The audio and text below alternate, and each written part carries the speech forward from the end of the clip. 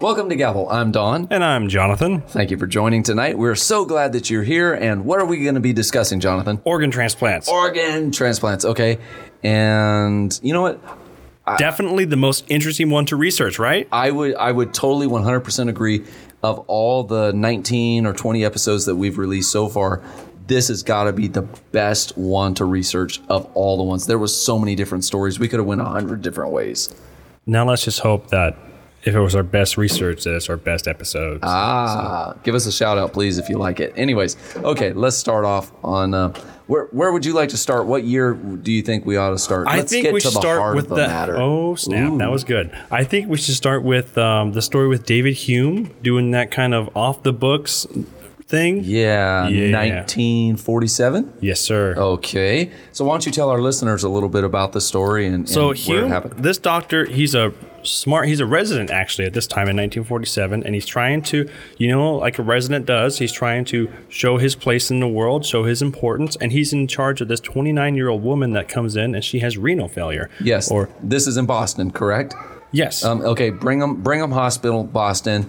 Okay, so David Hume, he's in charge of a 29-year-old. Continue on. Renal failure, which is, she has kidney failure, and he decides to try a kidney transplant.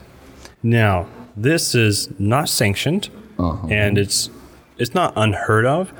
The only time people talk about transplants is sort of myths at this point, and it's crazy myths. It's saying stuff like, if we were able to do organ transplants, then we would have someone who received a heart from a murderer, and now they're going to be a murderer. They turn murderous. Yes, and there's actually these legends that kind of came to play. Like there was a guy who actually had a heart failure or heart disease, and they gave him a heart from a murderer. Then he started killing people. Those were actually like campfire stories that were going around at the time, as well as doctors going into graveyards and robbing graves and stealing the organs. That's how far from reality this was for them. They had all these myths surrounding the subject because it wasn't a reality yet. That makes sense. Okay. So anyway, he decides that he can actually perform a kidney transplant because it has been done in dogs at this point. Yes, quite a few dogs. So he wants to try it on a human, and it's not that successful on dogs. But anyway, I digress. Back to the story of the 29-year-old woman dying from acute renal failure. He gets her on a gurney, gets her down the hall, and takes her to a room which is not an operating room. It's not even an operating room. Yes, No. It's a storeroom. And it's only got, the crazy part, it's got terrible light. It only had two 60-watt bulbs in there. Yeah, gooseneck desk, like little lamps. Lamps, yes. And so he's sitting there, and he's in this dimly lit storage room, basically, a storeroom. And he is about to perform one of the greatest feats of medical history at this point. Yeah, so what they do is they take a kidney from a cadaver, and they attach it to her forearm. And they attach it to her blood vessels there, and that's it. There's this thing called a ureter, and the ureter is what normally connects your kidney to your bladder, but they just let the ureter run out into a bag. Yes. And that way the kidney creates the urine and runs it out the ureter. They don't have to reconnect it to the bladder. It's a simpler procedure. Yes. And they can see the kidney. He can see the kidney because they're not sure if it's going to work. Well, as soon as they connect it and release the clamps, the kidney fills with blood from the very recently deceased cadaver, and it starts producing urine right away. Right away. And these guys were ecstatic. Even though they had done this in secret, nobody knew they were doing it, and they weren't supposed to do it. It was unsanctioned, and they did it in this storeroom. They were so excited. They had attached a kidney to the woman's arm, and it was operable. It was working, and they were almost jubilant. Yeah. In what they would call the operating room, consider the operating room. Yeah, where the operation took place. Exactly, yeah. Because here we are. We've just performed the world's first kidney transplant on a human. That's a human, right. Yes. And they were ecstatic. So this didn't last long. It only lasted about 4 days, and then it started to discolor, turn gray, and they removed the kidney from her forearm.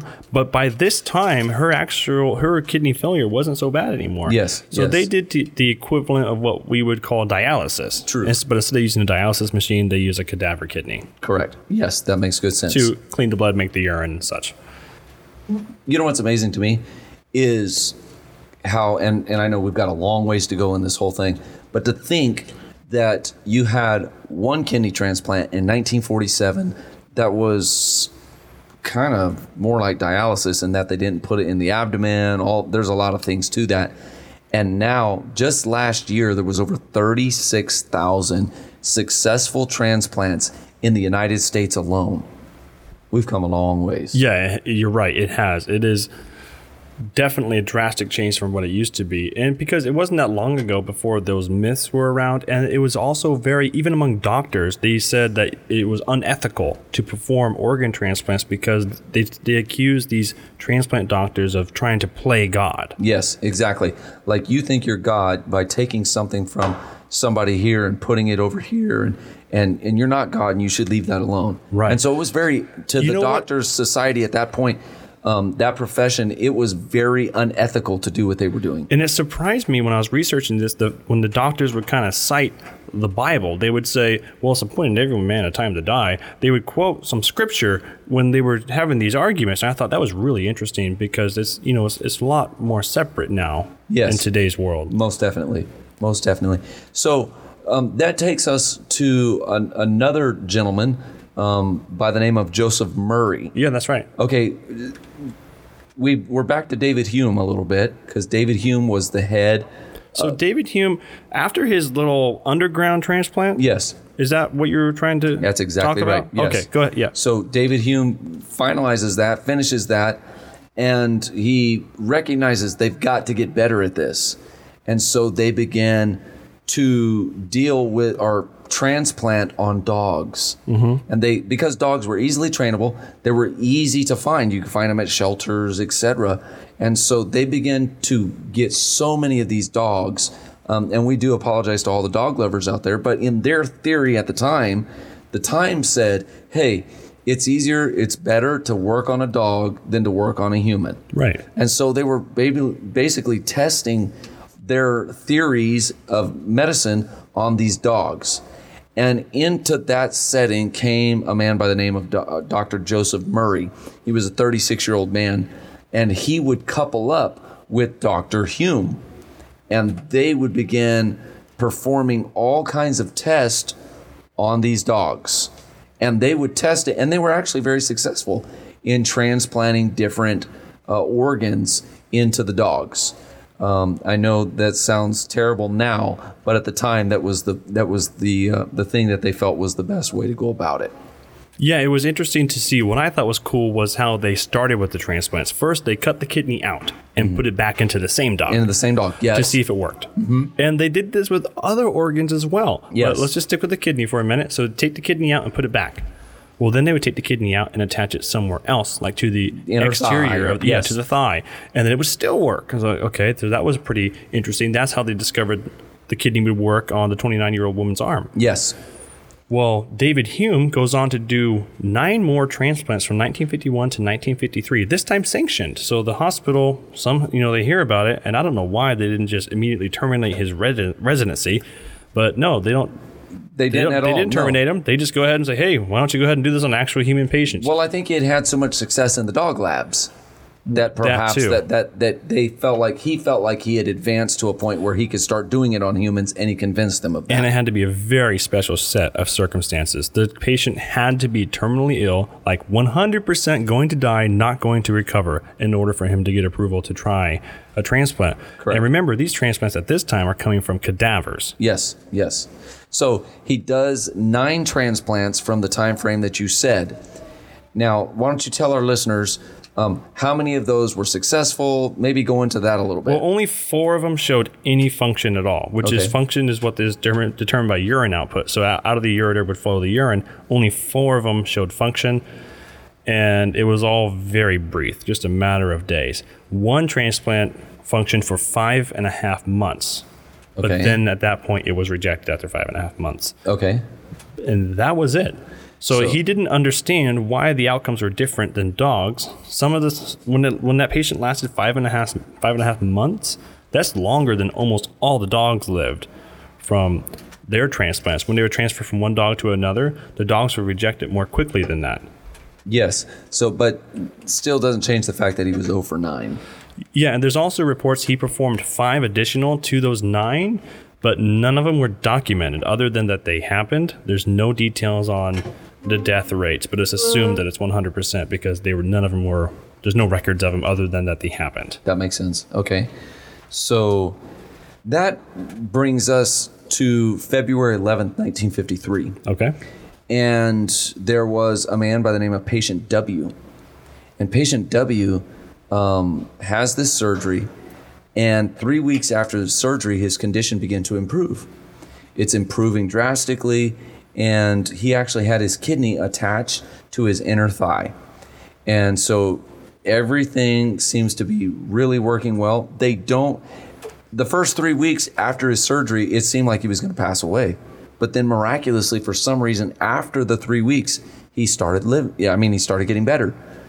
They cannot still pinpoint why it is that this kidney surgery, transplant, organ donation was successful on him when it hadn't been successful for anybody else. And so 2 months later, he was the first patient to walk out or be discharged from a hospital with a new kidney. And he actually lived for 6 months until August of 1953, and then he passes away. Oh, yeah. But he is considered the first patient to be discharged from the hospital with a new kidney. Yeah, and that was one of his patients. That's the one I mentioned lived 5.5 months. We got slightly different timing on that. Got it. But yeah, that's Yes. that same patient. Okay. There. Yes, that makes sense. So that brings us to, they realized that if you have identical twins, that their DNA would be so similar that you could transplant a kidney from one to the other and it would be successful. Right. And so they start looking, but it was very difficult because they had to find two identical twins. And those two identical twins, one of them had to have kidney problems and the other did not. The other one had to be completely healthy in his kidneys. And so after months of searching, they finally find a man. It's October 26, 1954. It's in Boston. And this man's name is Richard Herrick. He was having acute kidney failure from scarlet fever that he'd had as a boy. And so he has a twin brother named Ronald. And so he comes, they find him, and they recognize, hey, this is an identical twin, or we think he's an identical twin. Let's see if Ronald would be willing to donate his kidney to Richard. So they proposed it to Ronald. Hey, would you be willing to give your kidney to your brother? Let's see if this thing will work. And their sister was trying to talk him out of it. But Ronald said, you know what? This is the right thing to do. This is my brother. I love him. I'll give him my kidney. And the argument that they used for him is, look, there's lots of people that have been born with only one kidney. You're going to be okay. And so he went after it. Now, one of the interesting things to me of how much chance there was maybe in this, because he had to be an identical twin. He had to have the same ID or DNA, but then they wanted to make sure that it would work. So they took one skin graft from one brother, put it on the other to see if his body would reject it, and it didn't. So they said, okay, the final test is we want to fingerprint them. And the head of the kidney department said, fingerprint them, and if they have the same fingerprints, then I'll let you proceed with the surgery. Now, there's no human that has the same 10 fingers of fingerprints. No human, even identical twins, don't have the same fingerprints. And yet, they wheeled them both down to the police station. Oh, what's crazy about that, too, they get to the police station, and there just happens to be a reporter there. And that reporter would end up telling the story, and it would become a worldwide news flash.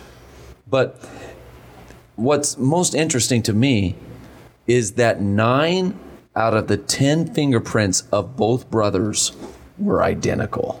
Identical? They were identical. And that's why the head of the department said, because at that time they thought that identical twins had identical fingerprints. And so he gave his permission because they had 9 of 10 fingerprints. If they would have only had 5 fingerprints similar, he wouldn't have let them proceed. That's crazy. I didn't know it was possible to have the same fingerprints as someone else. I did not either. But that was one of the things that I found in my research, that 9 of 10 of their fingerprints were an exact match. Oh, interesting. I thought it was 9 points out of 10 of similarities. So what Does that mean? I don't know. What's interesting to me, though, is how much, what are the odds that they would even have that much similarity? Well, that, and they're dotting their I's and crossing their T's. Look how thorough they're being, because this is the first time that they're taking the organ from a living patient. Yes. So that's why they're being so much more careful with this case. Yes, and go ahead. So they're dotting their I's, crossing their T's, making sure this is 100%, because this is the first time the organ's coming from a living donor. Yes. Otherwise, they're always taken from cadavers. This is the first time it's taken from a living donor. And given to a living donor, a living person. Right. Okay. And on top of that, somehow this reporter just happens to be at the right place at the right time to pick up on this story. So not only were they being super careful already, but now they have the press involved. Now they have national attention to something that they didn't want any attention to at all. They were just trying to make this happen and work their way through it. That's right. That reporter printed some kind of article that says the life of this man hangs in the balance on a fingerprint. Yes. Something along those lines. And now Murray has an ethical dilemma. Okay. After all this checking and double checking and dotting of the I's, crossing of the T's, he is uneasy about taking an organ from a living patient and giving it to someone who's probably going to die or will die. Mm-hmm. And a fellow surgeon confronted him and says, Murray, what are you doing? You trying to play God here? This guy's fine. He's living fine. You're going to take an organ from him? And so Murray, he goes to clergymen. He goes to friends and family. He asks what they think about this situation. Hey, is it okay to take an organ from a live patient and give it to one that's dying? Is it almost like he felt like he was casting his pearls before swine? Kind of like you're What do you mean? throwing something away that... you're wasting it on something that may not help anyway, so that's a waste. Is that kind of what he was? I think it was more along the lines of like the Hippocratic Oath, like you do no harm. He's trying to save him, and he didn't want to cause harm to a living patient who was not sick at all.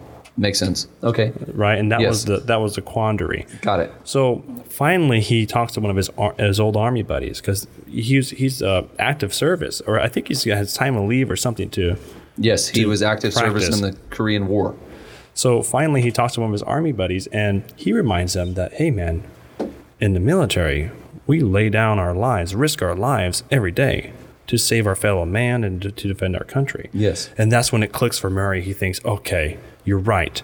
So this brother is trying to save his brother from dying, and he's willing to lay down his life, or in this case, risk his life in order to save his younger brother, or twin brother, not younger brother. Yes. So it's worth it. Yeah, and so that resolves his the ethical dilemma. Got it. Okay.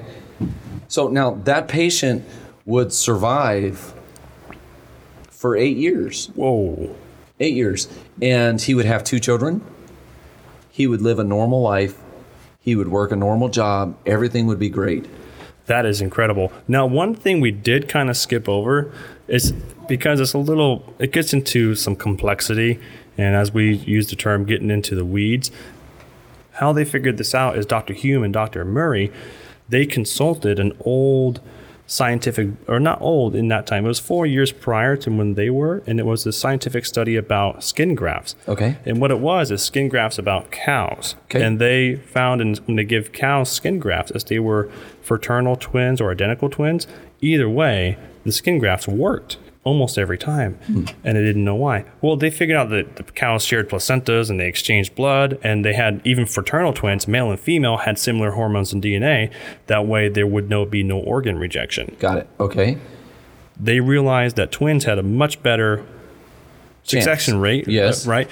And so what they did is they decided to move on to rats and say, okay, can we recreate this in rats? Because rats don't share placentas. So they took pregnant rats, took the little fetuses, and injected the fetus with like another rat's spleen cells, and then that fetus now had 2 different types of cells in the embryo, not the embryo, the embryonic sac, and because of that, the rat developed with 2 different DNAs. Wow! Then they would skin graft this hybrid rat, or a chimeric rat, they call it, okay, with 2 different DNAs from the donor, and the rat would accept the skin graft. So it would have two DNAs, and Yes. those two DNAs would cause it to accept. They read this scientific paper. That's where they got the idea of skin grafting, looking for identical twins. That's awesome, because I hadn't researched that part. That is great. So that came from these people. They didn't just start experimenting on humans. That's why I wanted to kind of give a little background on this. Yes. Even though it's a lot, I skipped over a lot of complexity in there, but I wanted you to understand that it was done on rats and cows long before we understood that it would work on twin humans. Yes, no, that makes total sense. I want that to be clear that we didn't understand DNA at this point. The DNA genome wasn't mapped until 2001. 2001, I think. Yeah. Yeah, way later. So we didn't understand what DNA, how complex DNA was. We still don't, by the Correct. way. Yes. But anyway, that was way off track, or not That's off all right. track. We but like rabbit trails on Gabble. that was a little deep. Yes.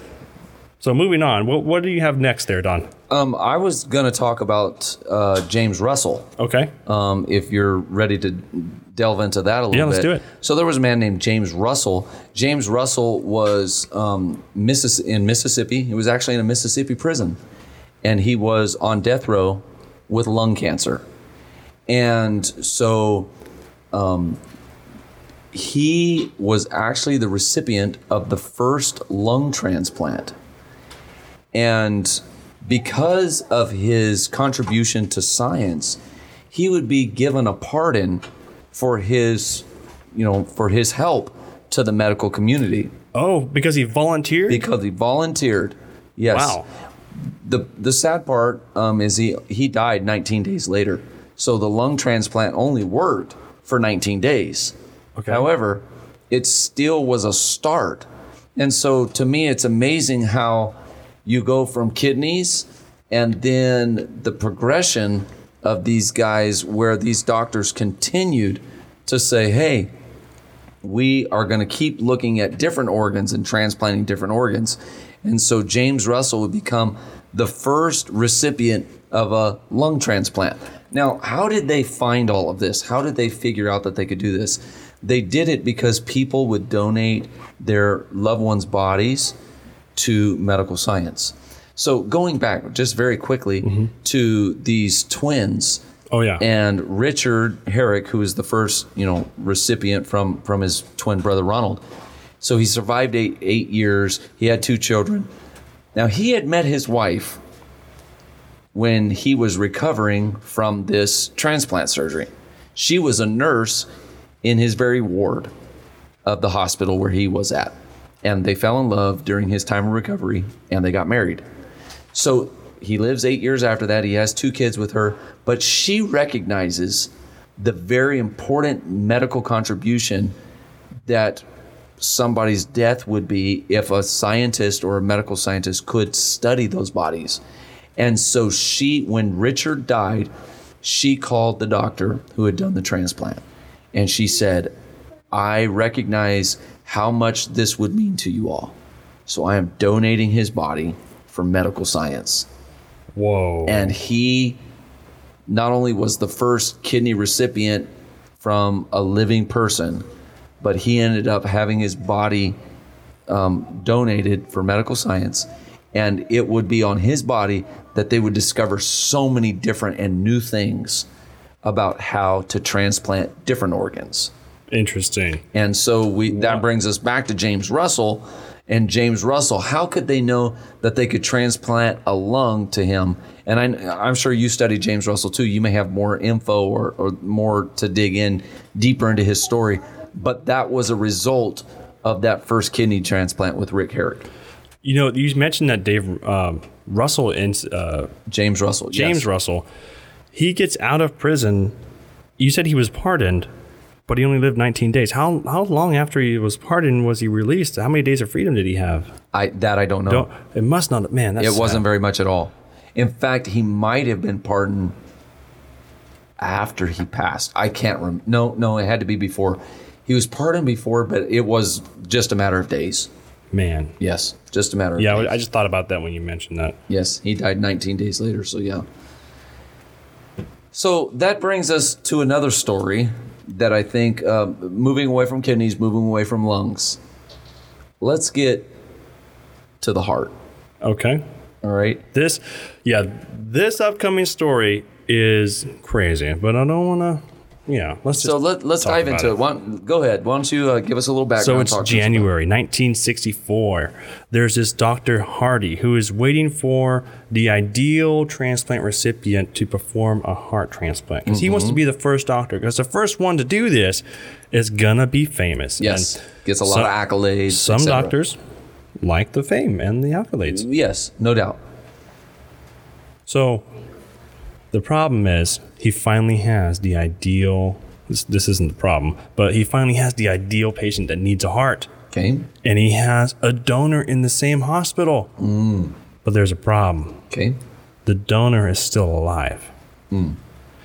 Now, the donor's heart is still beating, but the donor is brain dead. Okay. Meaning they have this EEG machine that detects brain signals. It's not detecting nothing. Yes. And this person's being kept alive on a respirator. Okay. So their body's not breathing on its own. A machine is breathing for them. But at this time, the definition of death is what? Cessation of heartbeat? Yes. So it had the heart. If the had heart to is stop. still beating, Yep, they were still alive. that's right. Yes. So even though this person is brain dead, Hardy cannot remove the heart because legally he's still alive. And ethically, because everybody honored this. The heartbeat is life Yes. at this time.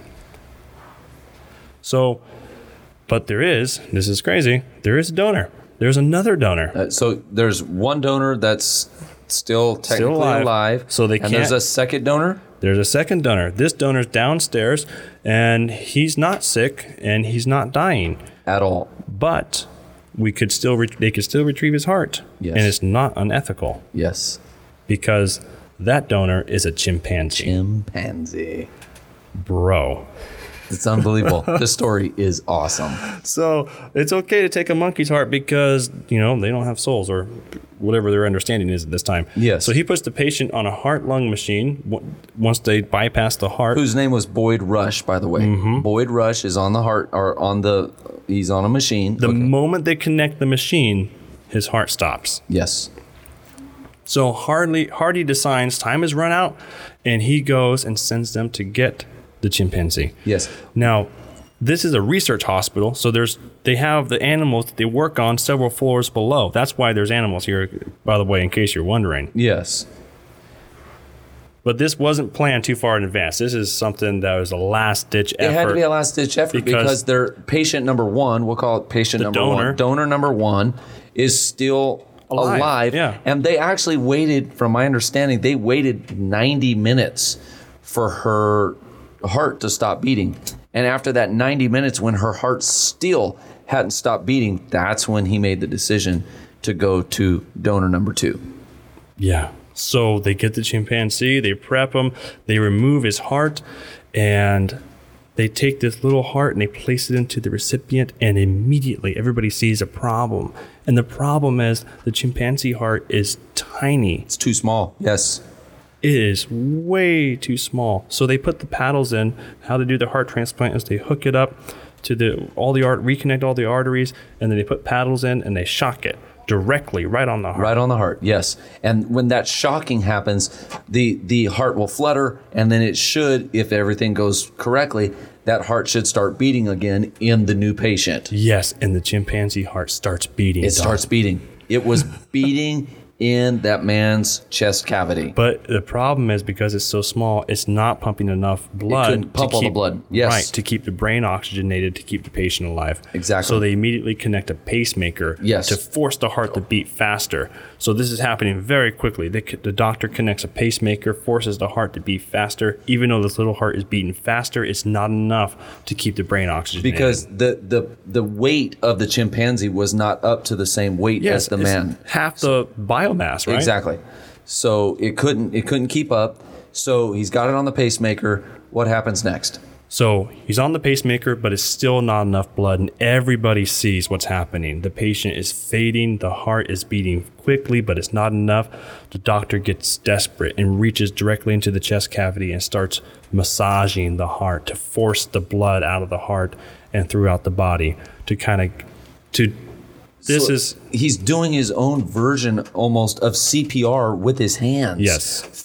He's beating that heart with his hands, forcing the blood, trying to get this heart to stay up, and hoping that he can keep this man alive long enough that something will happen and maybe it would trigger this heart to go faster or something. Open heart massage is something that is done, but not after the pacemaker is put in. They do it like before pacemaker's put in. So Correct. this is like him being really desperate here. Well, all in all, this goes on for 90 minutes. 90 minutes, yes. He finally stops, and they just watch.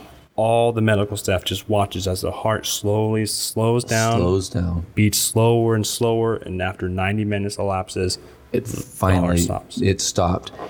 And as amazing as that story is, what's so incredible is that would become the first human heart transplant. Yeah, but the donor wasn't a human. Isn't that Wasn't crazy? a human. It I was a cannot chimpanzee. believe this happened.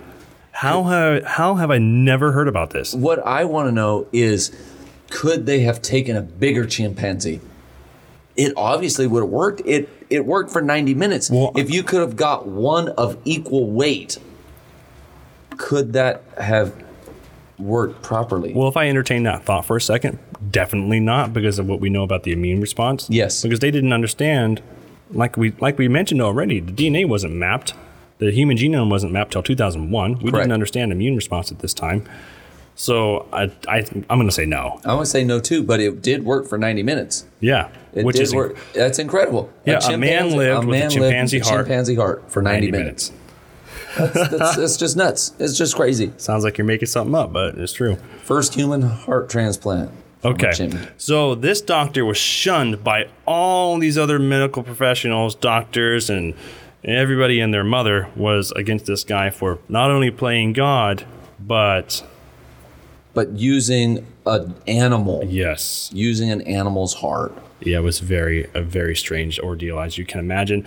And because of all the negative press, he actually quit doing transplants and started doing something. I think he went into like plastic surgery or something. He did, yes. And that's sad in and of itself, because all of his knowledge, and even though some people may not have agreed with it at the time, he still had boatloads of knowledge that was kind of lost to the medical science community at that time. Yeah.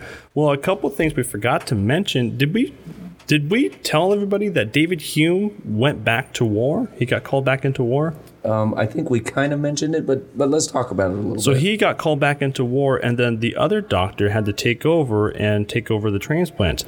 And what David Hume always did, all 9 of his transplants, plus the 5 or 6 that are kind of undocumented, he always placed the kidney on the outside of the body, the thigh of the arm. And they were cadaver. Yeah, kidney. always cadavers. That's Okay. right. Well, the new doctor that took over, he started placing the kidney back into the abdomen and reconnecting the ureter to the bladder. And he was more successful than David Hume was. So the next big story in this organ transplant is going to be something incredible, and that happens on December 3rd, 1967. Yes. So there is a doctor by the name of Christian Bernard. Yes. He's in South Africa. And while he's there, he's trying to do this transplant. He's got an organ donor, which is a woman, and then he has a man, I believe, that he is going to be doing the transplant to. But he's waiting. There again, remember, the patient has to die. The heart has to stop beating. And so they're waiting on she was brain dead. And so they were waiting on her heart to stop. And it wasn't stopping. And they wait, and they wait, and they wait, and still not stopping. And finally, the team of doctors looks at each other, and one of them says, "Hey, I know what let's do. Let's give Denise," I believe that was the patient, or okay, let's give her a shot of potassium. Oh. Now, think about this. Potassium is what they inject in somebody when they're giving them lethal injection. Yeah. Okay? It's going to stop the heart. It's going to stop the heart. And these guys knew this is going to stop this person's heart. Her heart was not stopped yet. But they said, let's give her potassium. He takes this, he basically asks, how does everybody feel about this? And nobody said a word. So he took that as consent. Oh. And he says, all right, we're doing it. Give her a shot of potassium. And when he gave her a shot of potassium, it stopped the patient's heart. Now, I don't know about you, but if you're going to go according to the ethics of the time, that was pure murder. In the United States, yes, in the but that United was in States, South but Africa. it was in South Africa, so it didn't count. But if that would have been done in fact, that's why it hadn't been done in the United States, because the United States couldn't get a patient to pass away and the heart to stop with the timing just right to be able to place that. In fact, this Christian Barnard had learned from his American predecessors. Right. And so they gave her potassium, and basically according to American standards, they murdered this woman to get her heart. They took her heart and placed it in the patient, and that would become the first heart-to-heart transplant from human to human. And it was very successful.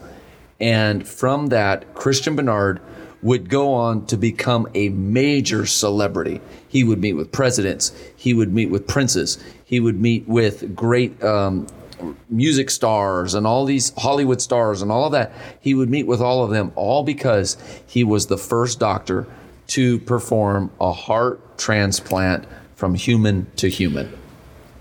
Yeah, that is crazy. But I mean, we can't really call it murder because that was in 1967, and just in 1972, I think Virginia made it legal because they determined that brain dead was death. Yes. Now, I totally agree with that.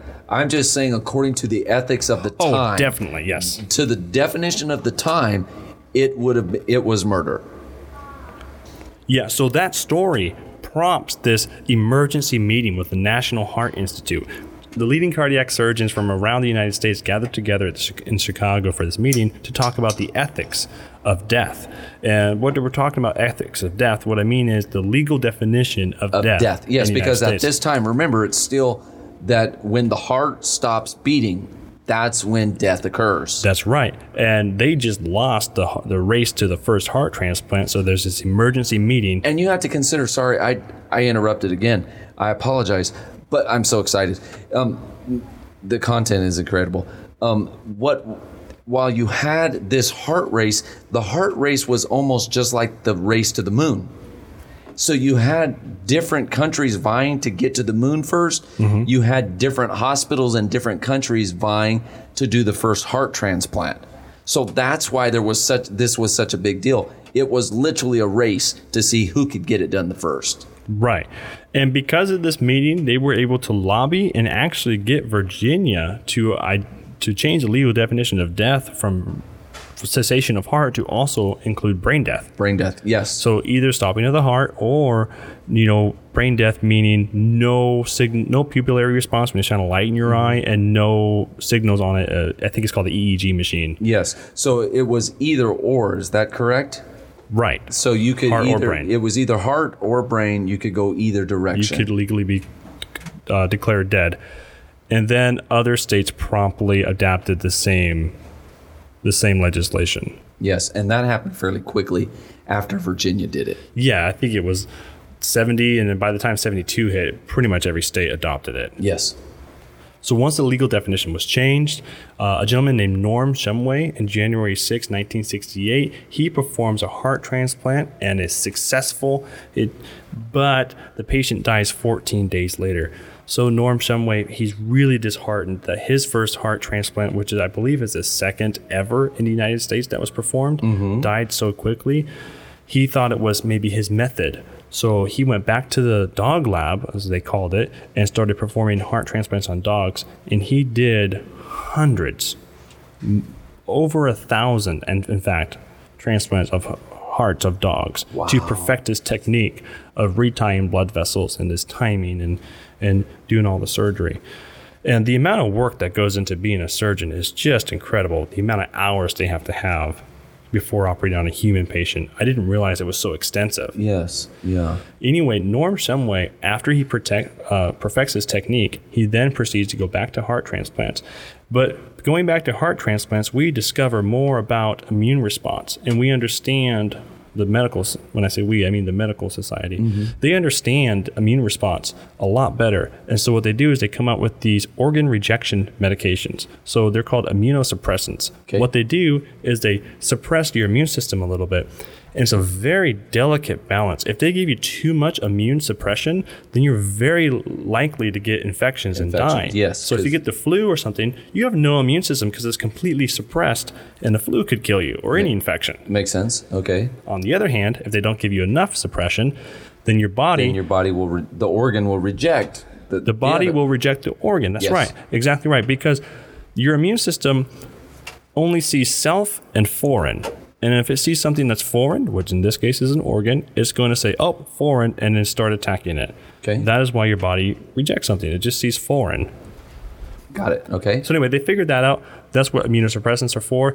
With the immunosuppressant breakthrough, Norm Shumway comes back to doing heart transplants again, gives patients immunosuppressants, and does 800 heart transplants before he retires. Wow. Okay, so my question is, what year or around what time frame did they discover this suppressants thing? It was right around the same time, so right around 1970. Okay, is all immune right. suppressants were So he's working on dogs, and while he's working on dogs, they discover this. He brings it into practice and ends up performing over 800 heart transplants before he retires. Before he retires, because of the what did you call it again? Immunosuppressants. Immunosuppressants. Yes. Okay.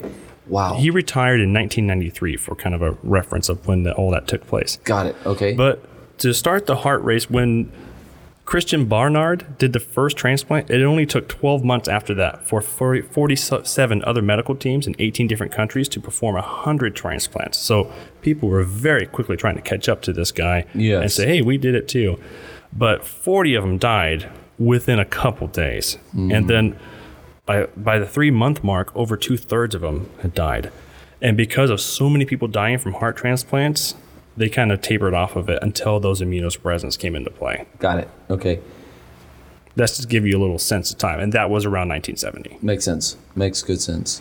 But by the mid-70s, late 70s, people started living much longer than a year after transplants. And today, numbers are great.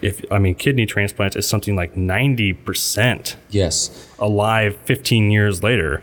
So I have a very good friend whose mother has had, I believe, 2 kidney transplants. And it is just amazing. She's lived for many, many years and with great quality of life. Now, I have to thank these scientists and medical researchers for all that they've done regarding the kidney, etc., because it's not just about transplants, but they've learned so much about kidneys, hearts, lungs, etc. My mother is, she was a stage 3 cancer patient, and they actually took her kidney out. She only has 1 kidney now. Oh. And, but that research that they did in all of this transplant is what made it possible for them to know what they know to be able to help my mother. And so there's a lot to this that I'm very grateful for the people that gave their time, energy, and lives to help this science improve and become incredible as it is today. Yeah, it was multiple lifetimes of research. When I mentioned those guys that did the experiments on cows, and then they determined that the placentas were attached in cows and the rats, that was 3 different people. And this scientific paper combined those 3 people's research. So that was over decades of research of 3 different medical scientists that discovered different things. One discovered placentas attached and they connect hormones. One discovered that they exchange blood. And then another person determined that they did the rats. So it was a lot of lifetimes that went through of this research. Which makes it even more incredible to me that you have these doctors that are racing to try to become the first at this and the first at that. And I get that there is some professional, a desire to be the first professional to accomplish certain things. But look at what they're doing. Well, what I look at it, though, is when you have all of that going on, it's not what you accomplish, it's what you contribute. And to me, that's the way they should have been looking at it. It's not, I want to be the first one to do a heart transplant. It's what can I contribute to the overall greater success of whoever ends up doing it in the end. Okay, well, what if I just change the optics just a little bit? Okay. And let's say the doctor is, I want to be the first one to perform a heart transplant so I can be the man that saves hundreds and thousands of people from heart disease every year. You could have truly pure motives like that. That's true. Pure ambition could be there. I could see that. But for those who did not have that, it takes so many people doing so much research that one person couldn't have figured all this out on their own. Right. You had to have a team of people, one pulling research 10 years before the other, but somewhere their combined medical knowledge is what made it possible. And that's the way it all works here. Even today, they're still learning and building on the building blocks that was set forth by people years ago. And so I want to thank all of those people for all of the research, all of the time, all of the energy, because we know today because somebody built a foundation for us to build on years ago. Yeah, gave their life in research or as a surgeon. It's amazing. I looked up the numbers here just so we have a little bit of some facts. Kidney transplants, 95% of patients are still alive 20 years later. Lung, pancreas, liver, all these transplants, the survival rates are higher than that and climbing every year. Wow, that's awesome. Heart transplants, more than half are alive 7 years after the transplant. So they are doing exponentially better than they were in the 70s. Most definitely. So that's pretty much all I have, Don, for organ transplants. Do you have anything more to say?